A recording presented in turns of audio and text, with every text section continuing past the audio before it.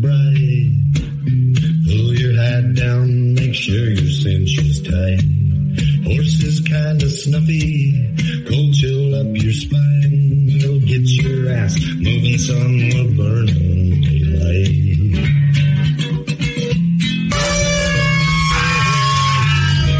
Howdy there, I'm Matt McKinley and we're burning daylight. In the saddle till the job's done right. Welcome to Burning Daylight, the only podcast for the working cowboy. Well, howdy there, daylight burners. Welcome back to the show. We got a very special guest, a fella named Jon Armour. He wrote a book called Branded. I believe, is it out yet, sir, or is it's getting ready to be? No, it's been published since 1st of August. Okay, so it's out. I've had a chance to read about halfway through it, and then read a little bit about the backstory behind it. And it's fascinating. And rather than me ruining the synopsis, since I got the author and the guy that outside the man that committed the crime knows more about it than anybody else. So, Jon, how are you today, sir? I'm doing good. Thanks, Matt, for having me.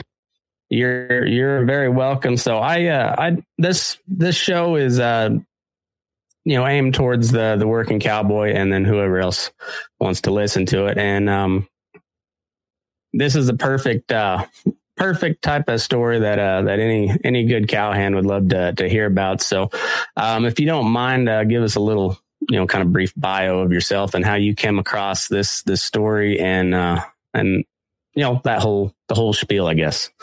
Okay. Well, first, I just want to say Burning Daylight. I believe that John Wayne penned that. Mm-hmm. And is that right? Yes, sir. Yeah. All right. So, and I use Burning Daylight all the time. I'm always telling my wife, hurry up, we're burning daylight. Mm. So, and usually I get hit, but, and I think I even used it in the book in a few places, but, Bob, the character of the book, Bob, he used to use that saying as well. So, but this book is about a guy named Bob Leach, and he was a cattle rustler and a thief by trade, basically, of anything and everything that wasn't tied. And he ran a lot of drugs, and he has a nemesis named Diamond Jim in the book. And at an early age, now I came upon this story. I've always wanted to be a novelist, since I was a young kid. Just never got around to it, with life smacking me in the face, for through a marriage and children and everything else. So finally, over the last 4 or 5 years, I've been able to sit down and actually put all this stuff to paper. This takes place in 1999, 2000, the time period when I knew him. But the story covers, from when he was a small child also. His dad raised him up, kind of as a criminal right off the bat, had him running drugs, cattle medicines, stolen cattle medicines, from ranch to ranch and selling them for pennies on the dollar. And then he escalated into, selling pot and cocaine and all kinds of stuff. And then he got hooked up with a couple of bad DPS officers, and started stealing cattle. So he started when he was young. He was stealing a lot of cattle back in the 1980s. Then he progressed to moving to North Texas after he'd spent some time in jail for various things. And leased a ranch near me, next door to me. And he started running cattle by the semi-truckloads at that point. And he rustled, it's anybody's guess. I think they say between 1.5 and $2.5 million worth of cattle, and he borrowed millions of dollars in loans on other people's herds. And to tell you the truth, I really don't know how he ever thought he would get away with it. It was kind of a Ponzi scheme. It was just like steal from one guy to make the other guy happy, kind of a thing. But he got caught. They chased him down on horseback, arrested him, and then he broke out of the Grayson County Jail with 4 other inmates. And went on a terror rampage across 5 counties in North Texas, kidnapping, raping, stealing cars and trucks, and holding people hostage in their homes. So I'll leave it right there for you to ask any questions before. But I don't want to give the whole book away, but it's pretty sensational. Some of the things that he did and was involved in, and I know you're probably going to ask, did he really do all these things? All of the things that all the crimes he actually committed are in the book, and they are real. And then, this is a fiction novel, so there's parts of the book where I've added background characters and things to support his criminal lifestyle, and people and things to support his lifestyle, and embellished some of the story. So I'm going to leave that to the readers to determine who's who's real, what things really happened and what things didn't. Most of this stuff can be researched in the newspapers and magazine articles. GQ magazine did a pretty good article on him back in 2005 and published it. Washington Post has similar stories. I think every newspaper in the country has written about this guy at one point in time. So, and it's a guy named Bob Leach, right? Right. Okay. And so, how did you just come through this through the news and get real interested in it, or how did you come across this? I guess to come so in depth with it to write a novel based on it. Well, he was, I alluded that, to the fact that I had lived down the road from him, on a small acreage, and he had leased a bunch of, thousands of acres in the area for his cattle rustling schemes. And, so one day, my children were small, and we had just moved there, and it was the first weekend we were there, and it was my young daughter's birthday. So I thought, this would be really cool to, see if I could find a horse or pony or something, and she could ride with all of her friends at a birthday party. So I went banging on doors and had almost every door that I banged on, slammed in my face. I was coming to the realization that, most of these horses out there are $500,000, breeding horses and racing like that. And you don't just borrow one of those very easily. So, the last ranch I went to was his ranch, and his wife was standing in the driveway with a horse tied up to the fence, and she had chaps on and boots and hat and everything was riding. And so I pulled in and I asked her, about the pony or, a gentle horse or something. And she just, Bob was sitting in his truck about another 500 yards off, and she pointed to him and said, "Give me your number and I'll give it to my husband and he'll call you later."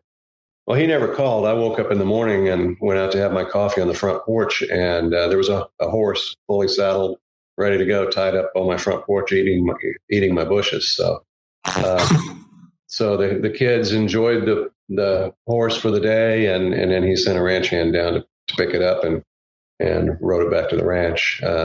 I went to thank him. Never could, it was a couple of weeks before I could ever get to him. The gate at the ranch was always closed. It was open one day. I snuck in, knocked on the door, and finally got to meet Bob for the first time. And he was very suspicious of me at first, but then he finally opened the door all the way and let me in. And he'd asked, I offered some money and he wouldn't take it. But he asked me, do you know anything about ovens? And I said, well, no, not really. But he goes, well, do you mind taking a look at this? So, in this old ranch house, he had an oven that was like made in the 1950s. And said, this thing's got to go. You're going to have to buy a new one. So he rolled out a big wad of cash from his pocket, started peeling off $100 bills, and asked me if I'd mind going and getting him an oven and putting it in. And so I said, sure. So I think the oven cost me $250 or something. I tried to give him his change and he wouldn't take it. He just told me to keep it. So that was the first of many things I've done for him around the ranch, and we became friends. I did some remodeling on his house and replacing windows and doors and things like that. And I built a horse show arena for him with lights and everything, and did all the electrical work and just, things. I finally progressed into actually working the cattle with him. So Bob taught me how to ride a horse. He taught me how to rope. He taught me how to mend fences, and a lot of other ranch activities. And, we worked the chutes, doctored cattle, and just anything you can think of, and there was a lot of stuff in my time there that, I thought was kind of suspicious. And, me never being around a ranch, I just thought it was a normal way of ranch life. Like, the cowhands in the barn with cowgirls, and, they come out with their pants half up and, dirt on their knees. So, there was a lot of stuff going on at that ranch. And if Hugh Hefner had a ranch, it would be that one. If there was if there really was a whiskey river, it was running through that place. So, so that's how I got to know him. We became good friends. We went to dinner almost every Friday night at his favorite Mexican restaurant. We played around on the lake on this boat. I watched his ranch for him while he was in the hospital with back surgery for a couple of weeks. At that time, that's when the FBI and the Texas Rangers came in and cut all the locks off the gate and went in looking around at cattle brands and stuff. And that's from that point on, that's when the gig was up, and it was just a matter of time before his whole operation was going to come apart. Huh. So you were there when he got raided, and how was that? Well, I wasn't there. I had taken a new job in Houston. And so I moved, 2 weeks before he got raided, I moved to Houston, and I actually brought his horse trailer, a big 45-foot horse trailer, to move all our stuff. And I returned the horse trailer, stayed the night at his house. We had a couple of beers. The next morning, I think in less than 2 weeks, actually, I read in the newspaper that, of the chase scene and his arrest and everything else. So I wasn't actually there when they raided the ranch. Huh. That's crazy. What was your thoughts when you heard about it? I was floored. I was like, no way. This can't be the same guy. Because there's the Denton County Sheriff, Tracy Murphy. He used to be a Texas Ranger until he became sheriff. And I did an interview with him, and he told me that, Bob Bleach was the nicest guy you'd ever meet. And and he was to me and my family too. He gave us horses and ponies, and he took us, and he really was just the nicest guy you'd ever meet. And you'd never suspect that he was doing anything like that. That's why I thought when I saw him on the news, I thought that just can't be. That can't be right. So I started digging. I collected every newspaper article. Talked to anybody and everybody I knew that knew anything about it, and just started collecting that stuff over the years, until I finally got to the point where I felt like I had enough to write a book. I started to write a biography, and that's why it was taking so long. And I just found out that I'm not a biographer. I just don't like to do research. I don't like timelines, and I don't like those kinds of digging, in records and things like that. So I converted, everything I had at that point to a novel, a fiction novel. So that's where we are with the book right now. It's a fiction novel. So. Well, it's very, very well written. Like I said, I'm about halfway through it, and like it's an intriguing story. It's a real easy read, and I'm looking forward to getting through the rest of it. Now, I was reading through the GQ articles right before we hopped on here, and it seems like this guy went just like real evil real quick there when everything popped off. I mean, it seemed like it was more like the normal day-to-day mob type stuff that where nobody really gets hurt, but money's taken, this and that, but nobody's really hurt. And then it went to like the dark side real quick. Yeah. And that's it says a lot for about the people that he was involved with. Diamond Jim character and his dad pushing him into crime. His dad always told him, you got to color outside of the lines, a little bit. Bob really didn't know what that meant for a while.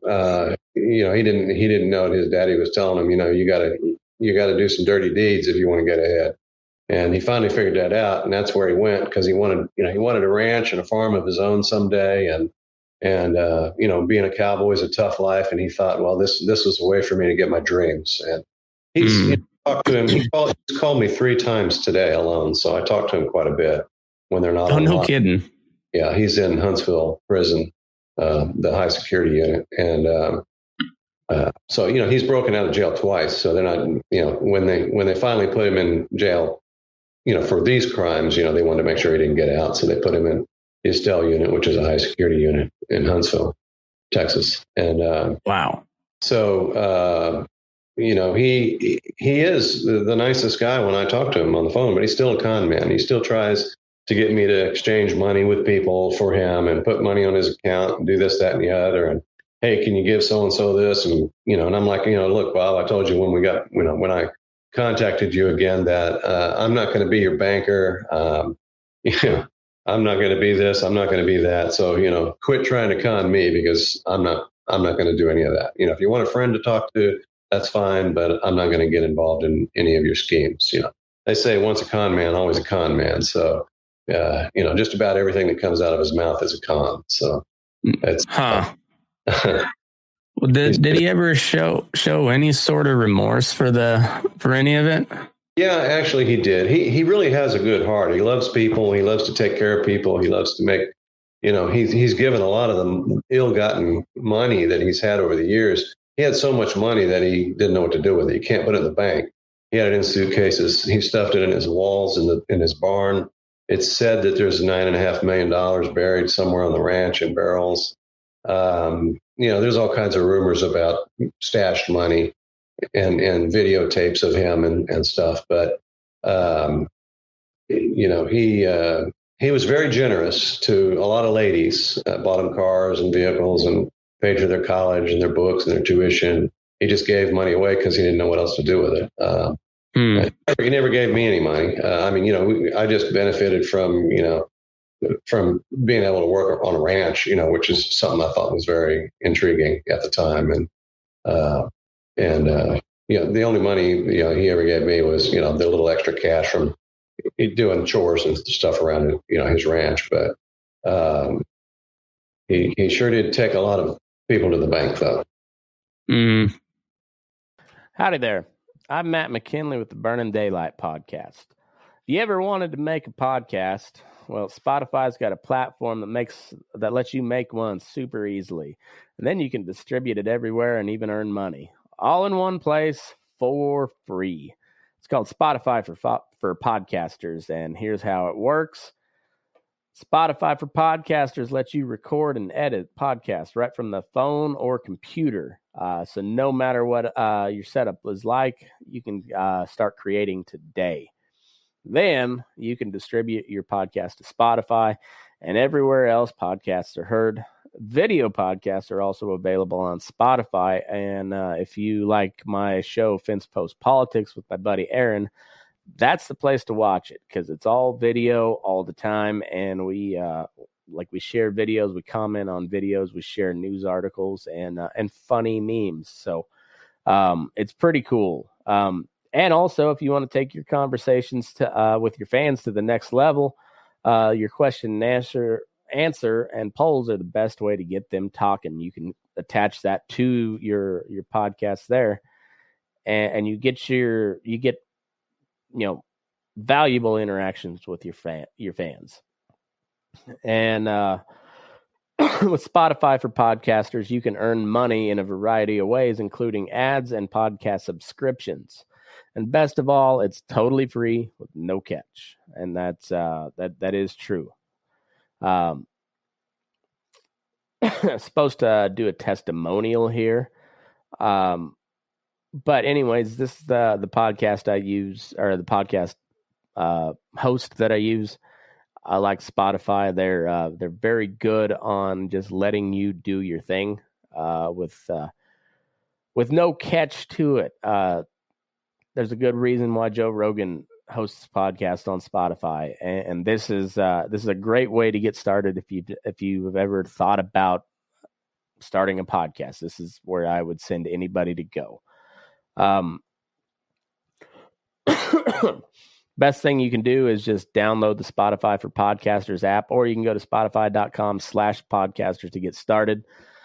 And yeah, if you've ever thought about just doing a podcast, or if you're tired of paying a monthly service that doesn't seem to do much for you, Spotify Podcasters is your spot. So go to spotify.com/podcasters or download the app today.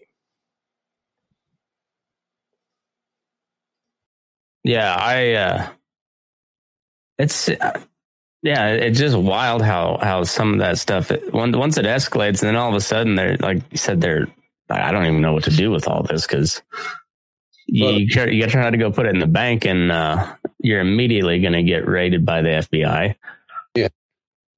Yeah, it's ironic he's never been prosecuted for cattle rustling. So they had enough. When he broke out of the Grayson County jail, that crime spree he went on then, that cumulatively got him 14 life sentences. So I guess they figured, well, no sense in prosecuting somebody for cattle rustling, if he's going to spend the rest of his life in jail anyway. So yeah.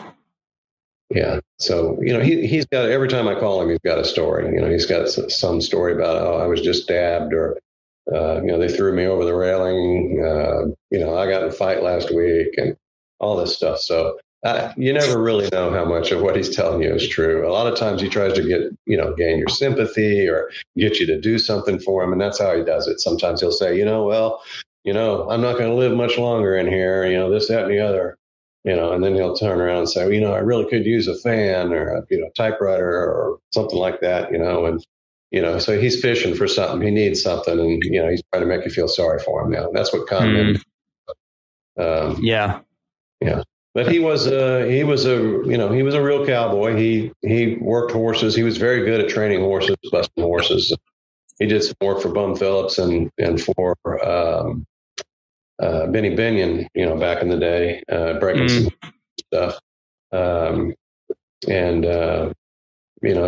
have a feeling if he'd have just stuck to the real cowboy life, busting horses, probably would have gotten out of, the crime ring that he was in. But the character Diamond Jim in the book, now he's, the reason why the book is called Branded is because Bob was branded to this guy in the book.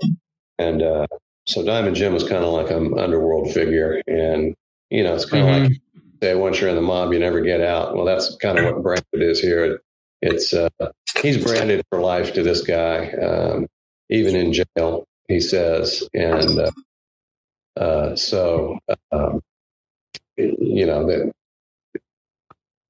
I don't know what to think about that.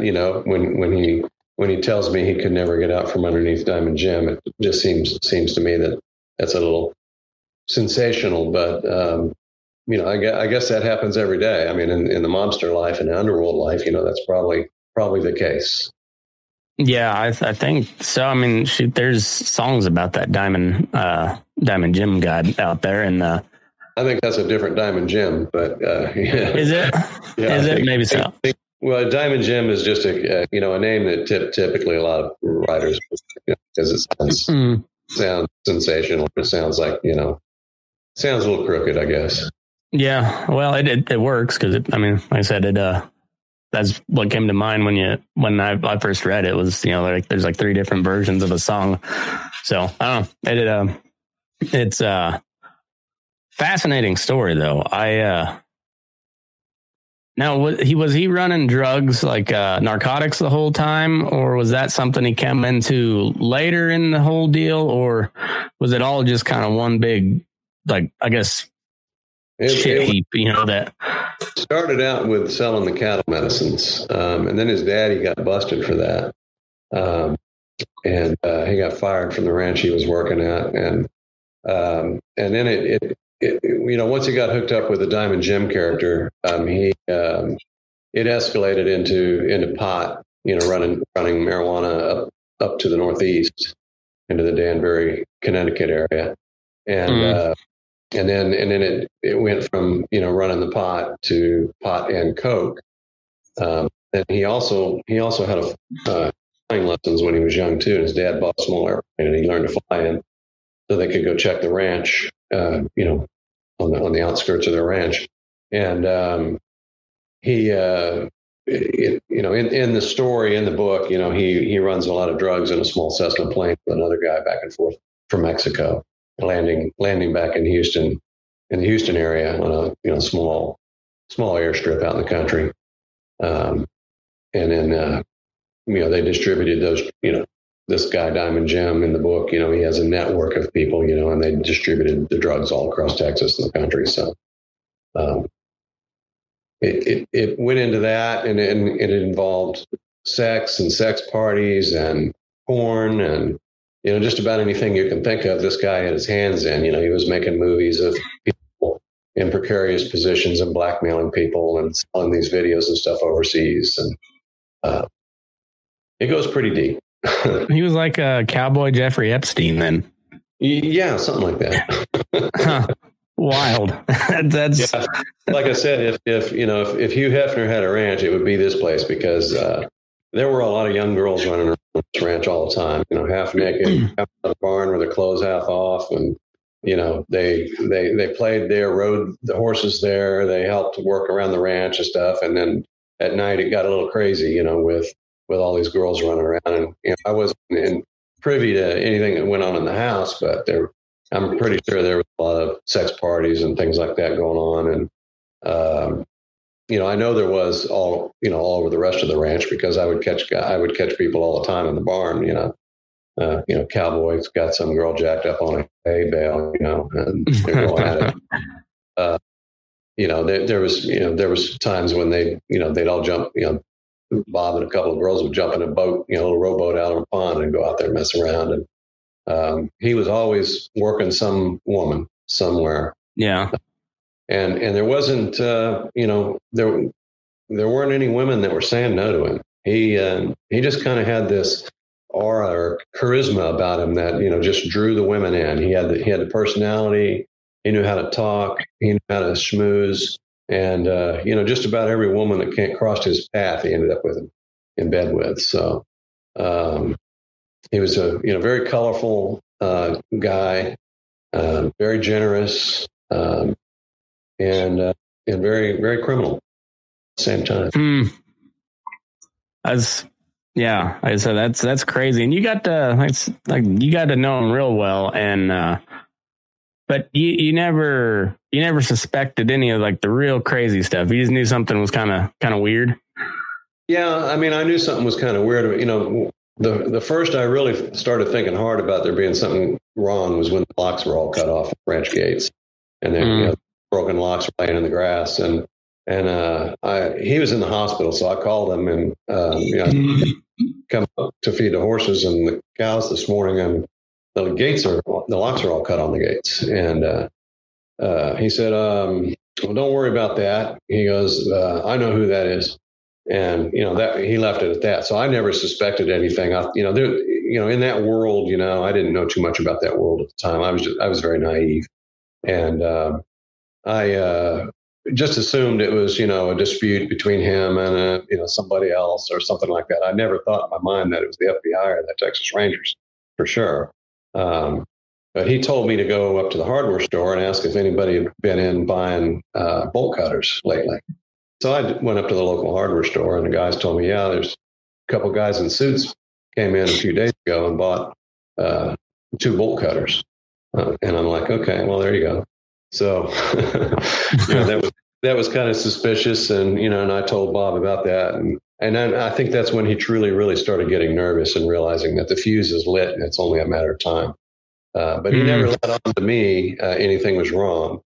There was a lot of crazy stuff that always went on because and I just thought it was just a mix of cowboys and crazy women that were always hanging around there, that you never knew what was going to happen next. There was always a party. There was always somebody, playing around with a gun, or, we were sitting on the back of a tailgate of a truck one night drinking some beer, and his wife comes out and points a rifle right at Bob, puts it right in his face, and tells him, if you ever mess around with that woman again, I'll shoot you in the head. And she turns around and walks off. And Bob didn't even flinch.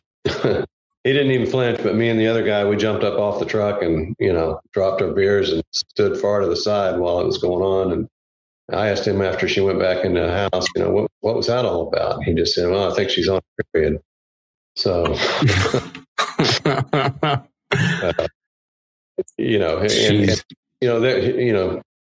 he was messing around with multiple women at the same time. And his partner in crime, his wife, was, I'm pretty sure she knew about all of it. I think she was in on a lot of it. And there was just particular women that she did not like and didn't want Bob to hang around. But I think it was one of those free for all kind of marriages anyway. She was more his babysitter for the character Diamond Jim in the book than anything. And, so, their characters in the book play off each other. So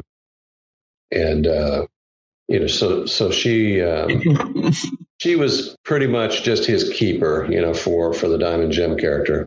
And, and I don't know how far you've gotten into the book. I don't want to give anything away, but surely you've gotten to that part by now, but I think so. Yeah, I think so.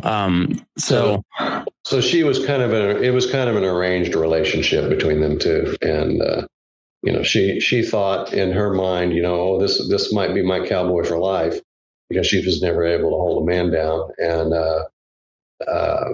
she tried to change him into what she wanted him to be. And it was just like oil and water. Yeah, that's really, yeah. And it's hard to, without going into too much detail of all of it, without ruining the story. Like, it's just, it's so crazy. And so, like, everybody that's listening, like, this is one you want to go read, because it's just a crazy, crazy story. I was just fascinated by all of it. And I mean, because it is just like, it's almost like a Martin Scorsese movie, but just set in Texas, Right. Yeah. And, so I did interview two of his victims, and it was an elderly couple that were held hostage out in the country in their farmhouse. And this is when the Texas Rangers finally caught up with him for good, right before they broke out of the Grayson County Jail. And so they held this older couple hostage, and so you were asking earlier, is there anything unique about that? I can't remember exactly what the question was, but he did, 12 years later, after he was in jail for 12 years, he wrote them a letter apologizing for his kidnapping them and breaking into their house and everything that he put them through. And, so he does have some remorse. I think that's what you were asking earlier. And he befriended them, and they wrote letters back and forth all the way up until last year when Vincent died. He was one of the captives. And so he and his wife were held hostage. And, they wrote letters back and forth talking about ranching and all kinds of other things for years. I've got all those letters that they wrote. And so, I feel like he does have remorse, but he's, I don't know, I don't know if that's real or not. I mean, I think it is, but I'm not a psychiatrist, but I'm just not sure how somebody as narcissistic and egotistical as he is has any remorse. That would be an interesting study. Yeah. Yeah, it's crazy. Now was he involved in any murders, or was it strictly just obviously the kidnapping, the rapes, as bad as it gets, but did he kill anybody? No, he didn't. He never killed anybody. I talk in the book in a few places about, other people suggesting, hey, we can just knock this guy off, or we can just shoot him and throw him in a pond or whatever in the dump. And Bob played those down every time, that somebody brought something up like that. He said, no, we're not killing anybody. I'm not going to jail for murder. And, so he never did anything like that I know of, of course. Yeah. who knows, what he's done. It's he doesn't have any murder charges or anything ever brought against him, and none in the criminal record or anything like that. So, well, and you'd think if with enough stuff they had on him already, they would know about a murder. Yeah, now I can't guarantee any of the other characters I wrote I'm not going to give away any of the story, but there is a little bit of that action, murder mystery type stuff in the book, but it's like I said, it's fiction. So yeah, well, the cool thing about the whole story is like he gave you plenty to work with, so you could throw some really crazy shit in there, and it was just right along the lines of the stuff that actually happened. So yeah. So like you can really use your imagination, right? And my goal in writing, in novels, is that I can play a little bit of God, and I can develop my own characters, even though it's based on a true story. The development of all the other characters spiraling around him is where my creativity comes in, and I really, he started me out wanting to write a book to kind of think he could, maybe open up some of his cases and get them reversed and this, that, and the other. And I'm like, I don't think I can do that for one. And, I don't want to, I don't want to stick a stick in any hornet's nest either. So, I brought him back around to, it doesn't really matter what I write about you. People are only going to remember you for how you were portrayed in the newspapers and the magazines, that they wrote. That's what I can write a book about how nice you are and what a great person and everything else. No one's ever going to believe that. Not after reading, what you can find online about this guy. So, I told him, look, you square yourself up with God. That's probably the most important thing you can do. And then just let the world think, the world is going to think of you the way that they've written it, in the newspapers. That's how they remember you. It doesn't matter. You square yourself up. It doesn't matter what they think of you. So, I kind of convinced him along those lines. And then that kind of got him out of steering the direction of my book, because I really didn't want to write a biography. I just wanted to write about this colorful cowboy character that did all these bad things. So, but in the book, so I did try to portray him as the nicest guy you'd ever want to meet in a lot of situations. Because he really was, but that was just part of his con too. So, yeah, I didn't make him out to be entirely a bad guy. He did, I show him with a little bit of heart, a sense of humor, and as a nice guy also. He's the anti-hero. Just, there's all sorts of, like that. He's a Tony Soprano type character where, right. Yeah. He's an awful person, but you still love him. Yeah. He's the kind of guy that a lot of people, straight-laced people, they wonder, how does a person end up like that? And they kind of like to live vicariously through the story and through his eyes of what was going through his mind and his brain at the time he was doing this stuff. Because you could never imagine doing that yourself, and putting yourself and your freedom at risk, and all the activities he was doing. So it's kind of fun to just read about him and from his viewpoint, what was going through his head, and let the reader, feel his trouble and feel his heart when he had one. So, yeah, well, it's a very interesting way you told it. Like I said, I'm not all the way through, but I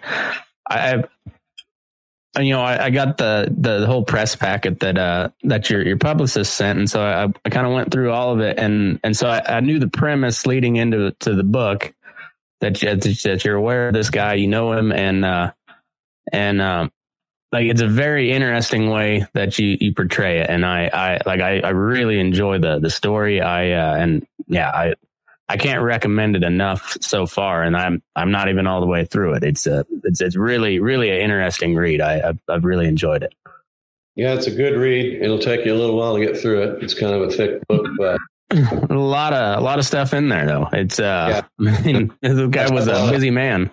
I've had a lot of people tell me that they were intimidated by such a big book, but they tell me at the same time it was an easy read. I couldn't put it down. It just flowed from one chapter to the next. So for all those folks out there that, maybe think that they'll never get through a book that thick, you will. It just takes you, because you won't want to put it down after you finish a chapter. You'll want to go on to the next chapter. That's the way I feel. And then before you know it, you'll be done. But, it keeps you wrapped up in the story all the way through. So it's not like one of these things you're going to put it down. If you put it down, you're probably going to walk off thinking, I need to hurry up and do what do my chores or whatever it is I'm doing so I can get back to that, a lot of books, I've read a lot of books where I'll get halfway through and I've lost my interest and I've never gone back and finished them. So I don't think this is one of them. I think this is one when you pick it up and you start reading it, you're going to be thrust into the show and you're going to be living there right with him and his antics, and you're not going down. So, and like I said, just following along with, what I read from media sources and then, along with the book, like it does the story justice while, like you said, allowing some little speculation and adding your own flavor to it, with the outside characters, but it does the story pretty good justice. And it's a very fascinating story. So don't let the length of it fool you, because there's plenty in there to keep you going. There's so much there. It's got a lot of cowboy stuff, and it's got a little bit of 50 Shades of Grey there for the women too. So yeah, I was wondering, have you got a bunch of emails from the ladies, because it's kind of right up their alley on that romance novel stuff. Well, if Instagram is any measure of what that's like, there's a lot of, I don't know if they're robots or what, or bots or whatever they call them, but yeah. There's a lot of ladies that all of a sudden show up on the social media platforms. So. Well, it's really, like I said, it's really well done and just a fascinating story. And it's like, looking back on it now, like, how crazy is it for you? Just like that all kind of happened right under your nose too. Well, looking back, they always say hindsight is 20/20. I mean, looking back, I remember things that were going on at the ranch when I was there. And at the time I didn't think anything about them, but now, knowing the story, the full story, and his background, I see what it was for what it was. And, all the messing around between ranch hands and girls that would come to the ranch, and, the relationships that they built in their little horse club they had going on and all this kind of stuff. They were all messing around with each other. It was like Peyton Place. And, now I put it together, but back then I thought, I didn't put too much thought into, what they were doing or why they were sneaking off, or why was the barn locked and I couldn't get in to get any hay, and 10 minutes later, a couple cowboys would come shooting out each side, and then the girls would come out about 5 minutes later, So, there was a lot of that going on, and a lot of that. And I never saw any drugs at the ranch or anything like that, except for, there was some cowboys that were smoking some pot, things like that. But, when I try to think about things back then, it's just, like all of a sudden Bob's got a boat, and I'm like, okay, I never questioned where he got his money or anything. And I never really knew how much his boat cost. And, he just invited me. I just went along for the ride. He invited me to the lake every time he went, and we tubed on the lake and had a good time drinking beer and things like that. And, bought a new house. He bought new trucks. He had money just coming out of his ears for everything. And every time I went with him somewhere, and I tried to pay, he'd tell me to put my money away. Don't worry, it's on me. So, never really knew anything was going on. And until I was able to put it together, see the stories in the newspaper, and then research his background, and I found out how much trouble he'd really been in life. Really what I couldn't believe was that I was hanging around this guy that seemed to be my best friend. I never knew he was a criminal, but he'd been a hardened criminal his whole life. And you never know what your neighbors, what's going on with your neighbors. and it made me think, how much danger was I in that entire time I was around him? Because you'd have pissed off ranchers coming looking for their cattle that he sold. There were disputes and yelling matches and screaming, and a couple guns pulled at the ranch here and there, and and I never knew what was going on in any of his business deals or his. He used to sit on the living room when I was doing work, sit on the living room couch and he'd scroll through the ranch magazines and make phone calls and stuff. And, I kind of was curious about what he was doing.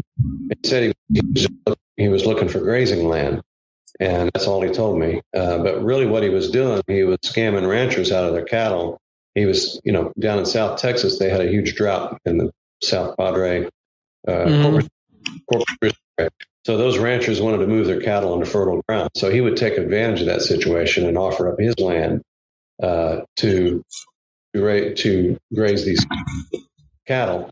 And they would ship him to him in semi trucks. And it was mainly just one guy, but he had almost 1,000, 12 or 6, I can't remember, 1,200 or 1,600 head he got from one guy, and he sold off every last one of them. And I think the guy went bankrupt and broke, but and a lot of those cattle I helped work, through the chutes, never knowing, that what his intention was with them.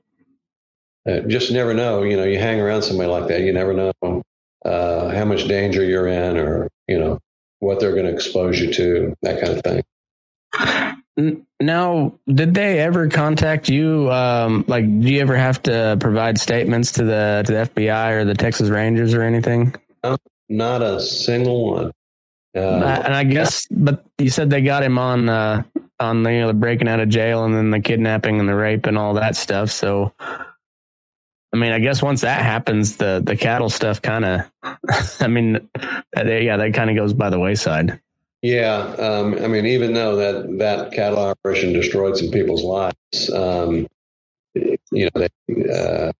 guess, there wasn't anything they could do to get the cattle back, and the people weren't going to get their money back. So they had to file bankruptcy or, whatever other legal means they could do to protect themselves. But, he was just crazy with that kind of, and it's not only in Texas, did he rustle some cattle, but he did in Louisiana too. So he got to spend a little time in Louisiana court system for him and his wife both for rustling some cattle from a producer over in Louisiana, Lake Charles area. I was reading listening to a book on Huey Long the other day, and Louisiana's got some strange laws on the books, So I bet that was fun for him. Yeah, well, he claims he had while he was there. This isn't in the book; it got cut from the book, but just a little backstory. So while he was there, he claims he fell in love with the sheriff's daughter, and it was the only female sheriff in the history of the Lake Charles Police Department or sheriff's. And so he claims he befriended the sheriff's daughter and fell in love with her, so he could get special favors while he was in prison there, or in the jail. And I don't know if there's any truth to this or not, but he claims that Tim McGraw and Faith Hill were friends with the sheriff, like lifetime friends with the sheriff, and he claims that they brought him some Wendy's food and wanted to sit down and talk to him and stuff. And that's those kinds of stories that could have happened. Maybe it did. I don't know. He's telling me these things. I just didn't feel like that. I thought that was I tried to reach out to the sheriff to confirm, and they would never respond back to me. So she had left the sheriff's office in disgrace, I think, and just didn't want to talk to anybody. But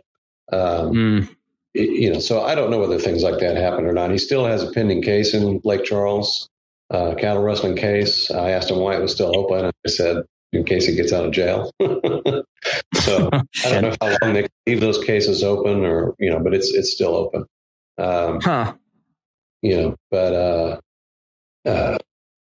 Yeah, he's a very colorful, colorful guy. Yeah, like I said, he's called me 3 times today already, and asking me questions about the book and this, that, and the other. He likes the book, by the way. He's read it all, and he's he's using it to his advantage in jail. I guess he's getting favors from people and all kinds of other stuff. I don't know how he's doing it, but he'll call me and ask me to send so and so a letter and call this person. I said, Bob, I'm not doing that.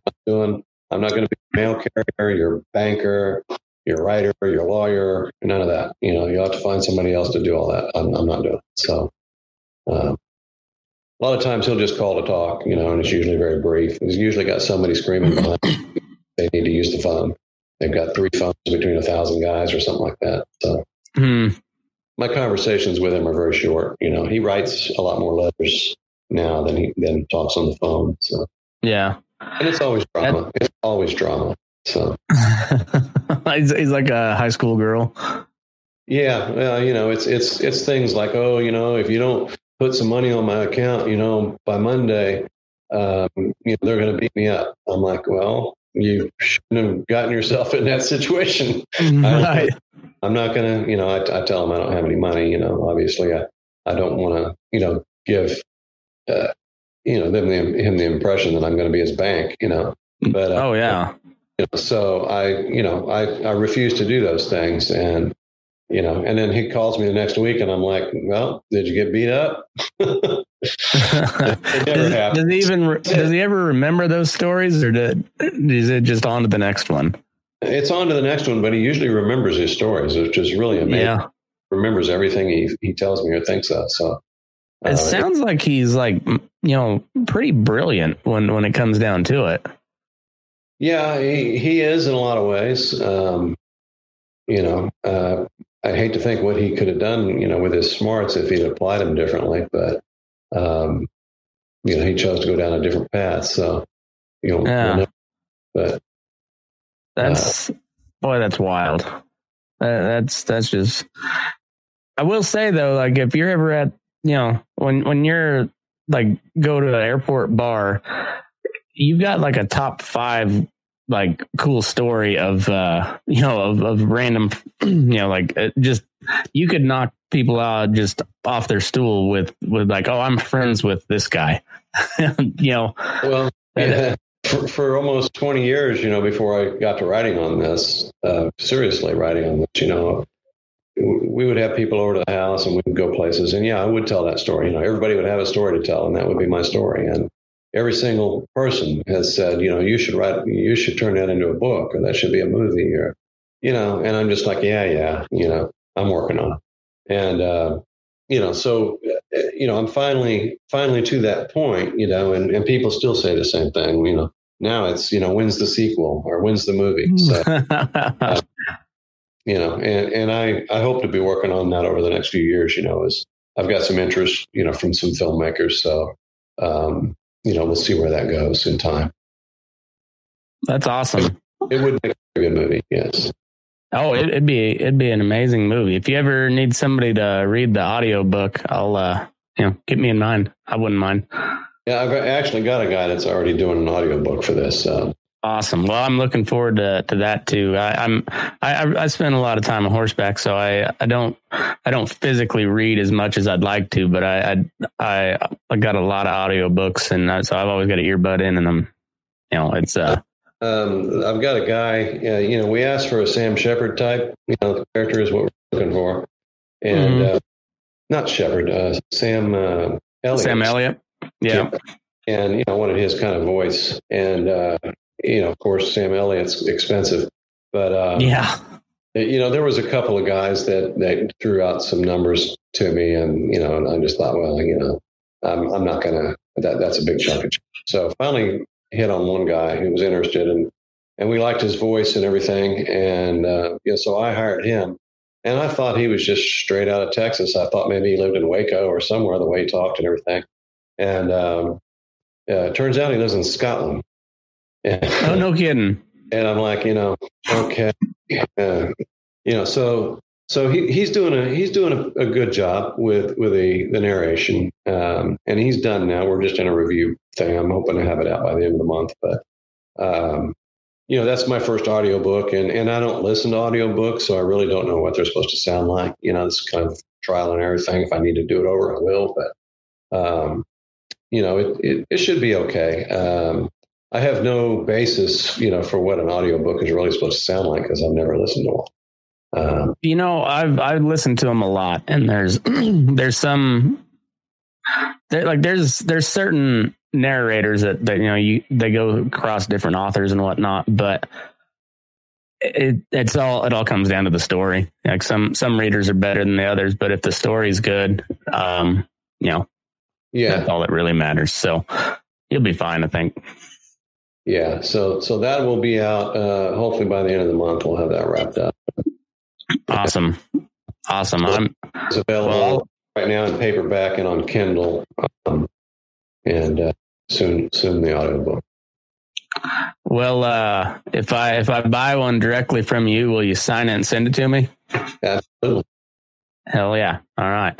Well, where can they find all your stuff? For the book. If you're on social media and whatnot, where can they find you?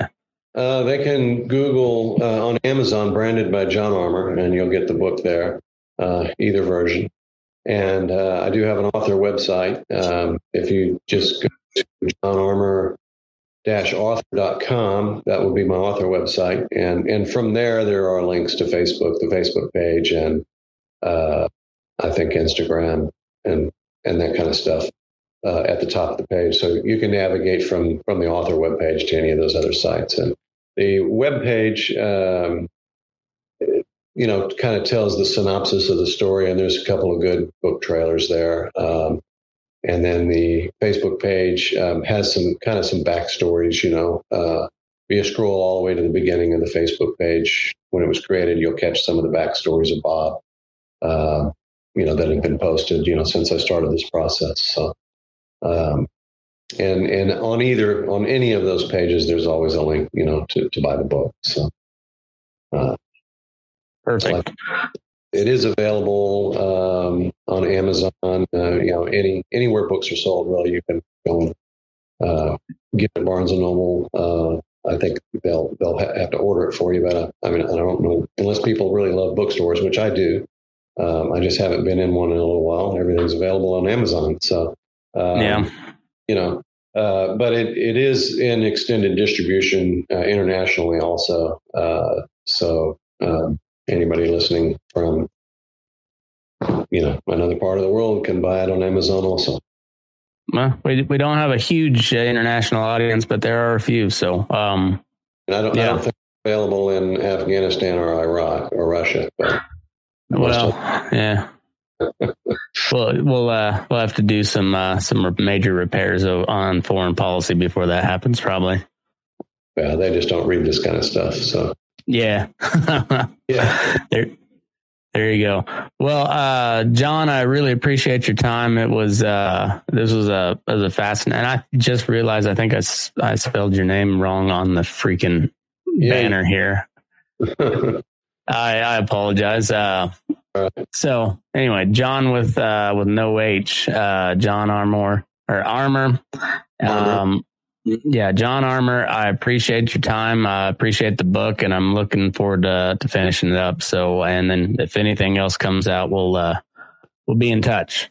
All right, perfect. Yeah, I mean, if you want that autographed copy, just give me a shout and I'll get it to you. Yep, I got all your information now. I got your cell phone and email, so I'll be in touch. And I'd love a copy. So, thanks again for your time. Thanks everybody for tuning in. If you, this will be released a little earlier for all the Patreon listeners. You patreon.com/burningdaylight. Sign up there, or Spotify. The paid episodes are on Spotify. It'll be a little earlier. Sometimes there's bonus content. Anyways, that's the best way to support the show. Go check out Branded by Jon Armour, and move your ass. We're burning daylight. Thanks, man. Appreciate it. We made Oklahoma a little after 3.